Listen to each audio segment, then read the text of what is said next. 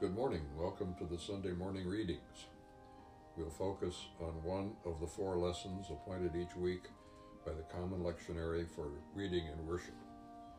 Our reflection for today, February 20th, 2022, the 7th Sunday after Epiphany, is on 1 Corinthians 15, verses 35 through 38 and 42 through 50.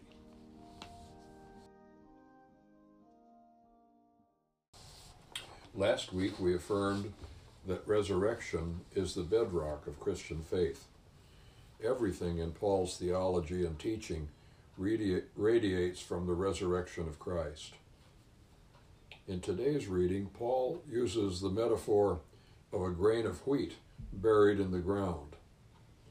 Just as it goes through a radical transformation in the ground to become a healthy new plant, so a physical human being must eventually die and be buried in order to become transformed into a new being, indeed a totally new kind of being. From the days of the early church to this present Sunday, anticipation of this new being is the bedrock of our faith. We live in the present, expecting in Christ a glorious new tomorrow.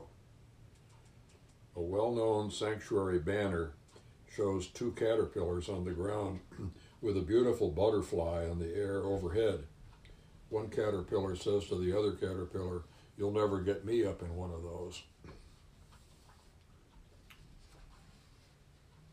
With these reflections, it is my hope that I have contributed to your reading of Scripture, and let us pray. Gracious God, send your Holy Spirit upon us, without which we are accounted as dead before you. We give thanks for the gift to us of your Son, Jesus Christ, in whose name we pray. Amen.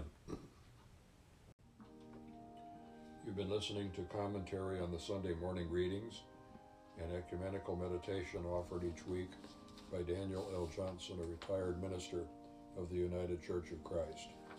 Thank you for listening, and God bless and be with you today and always.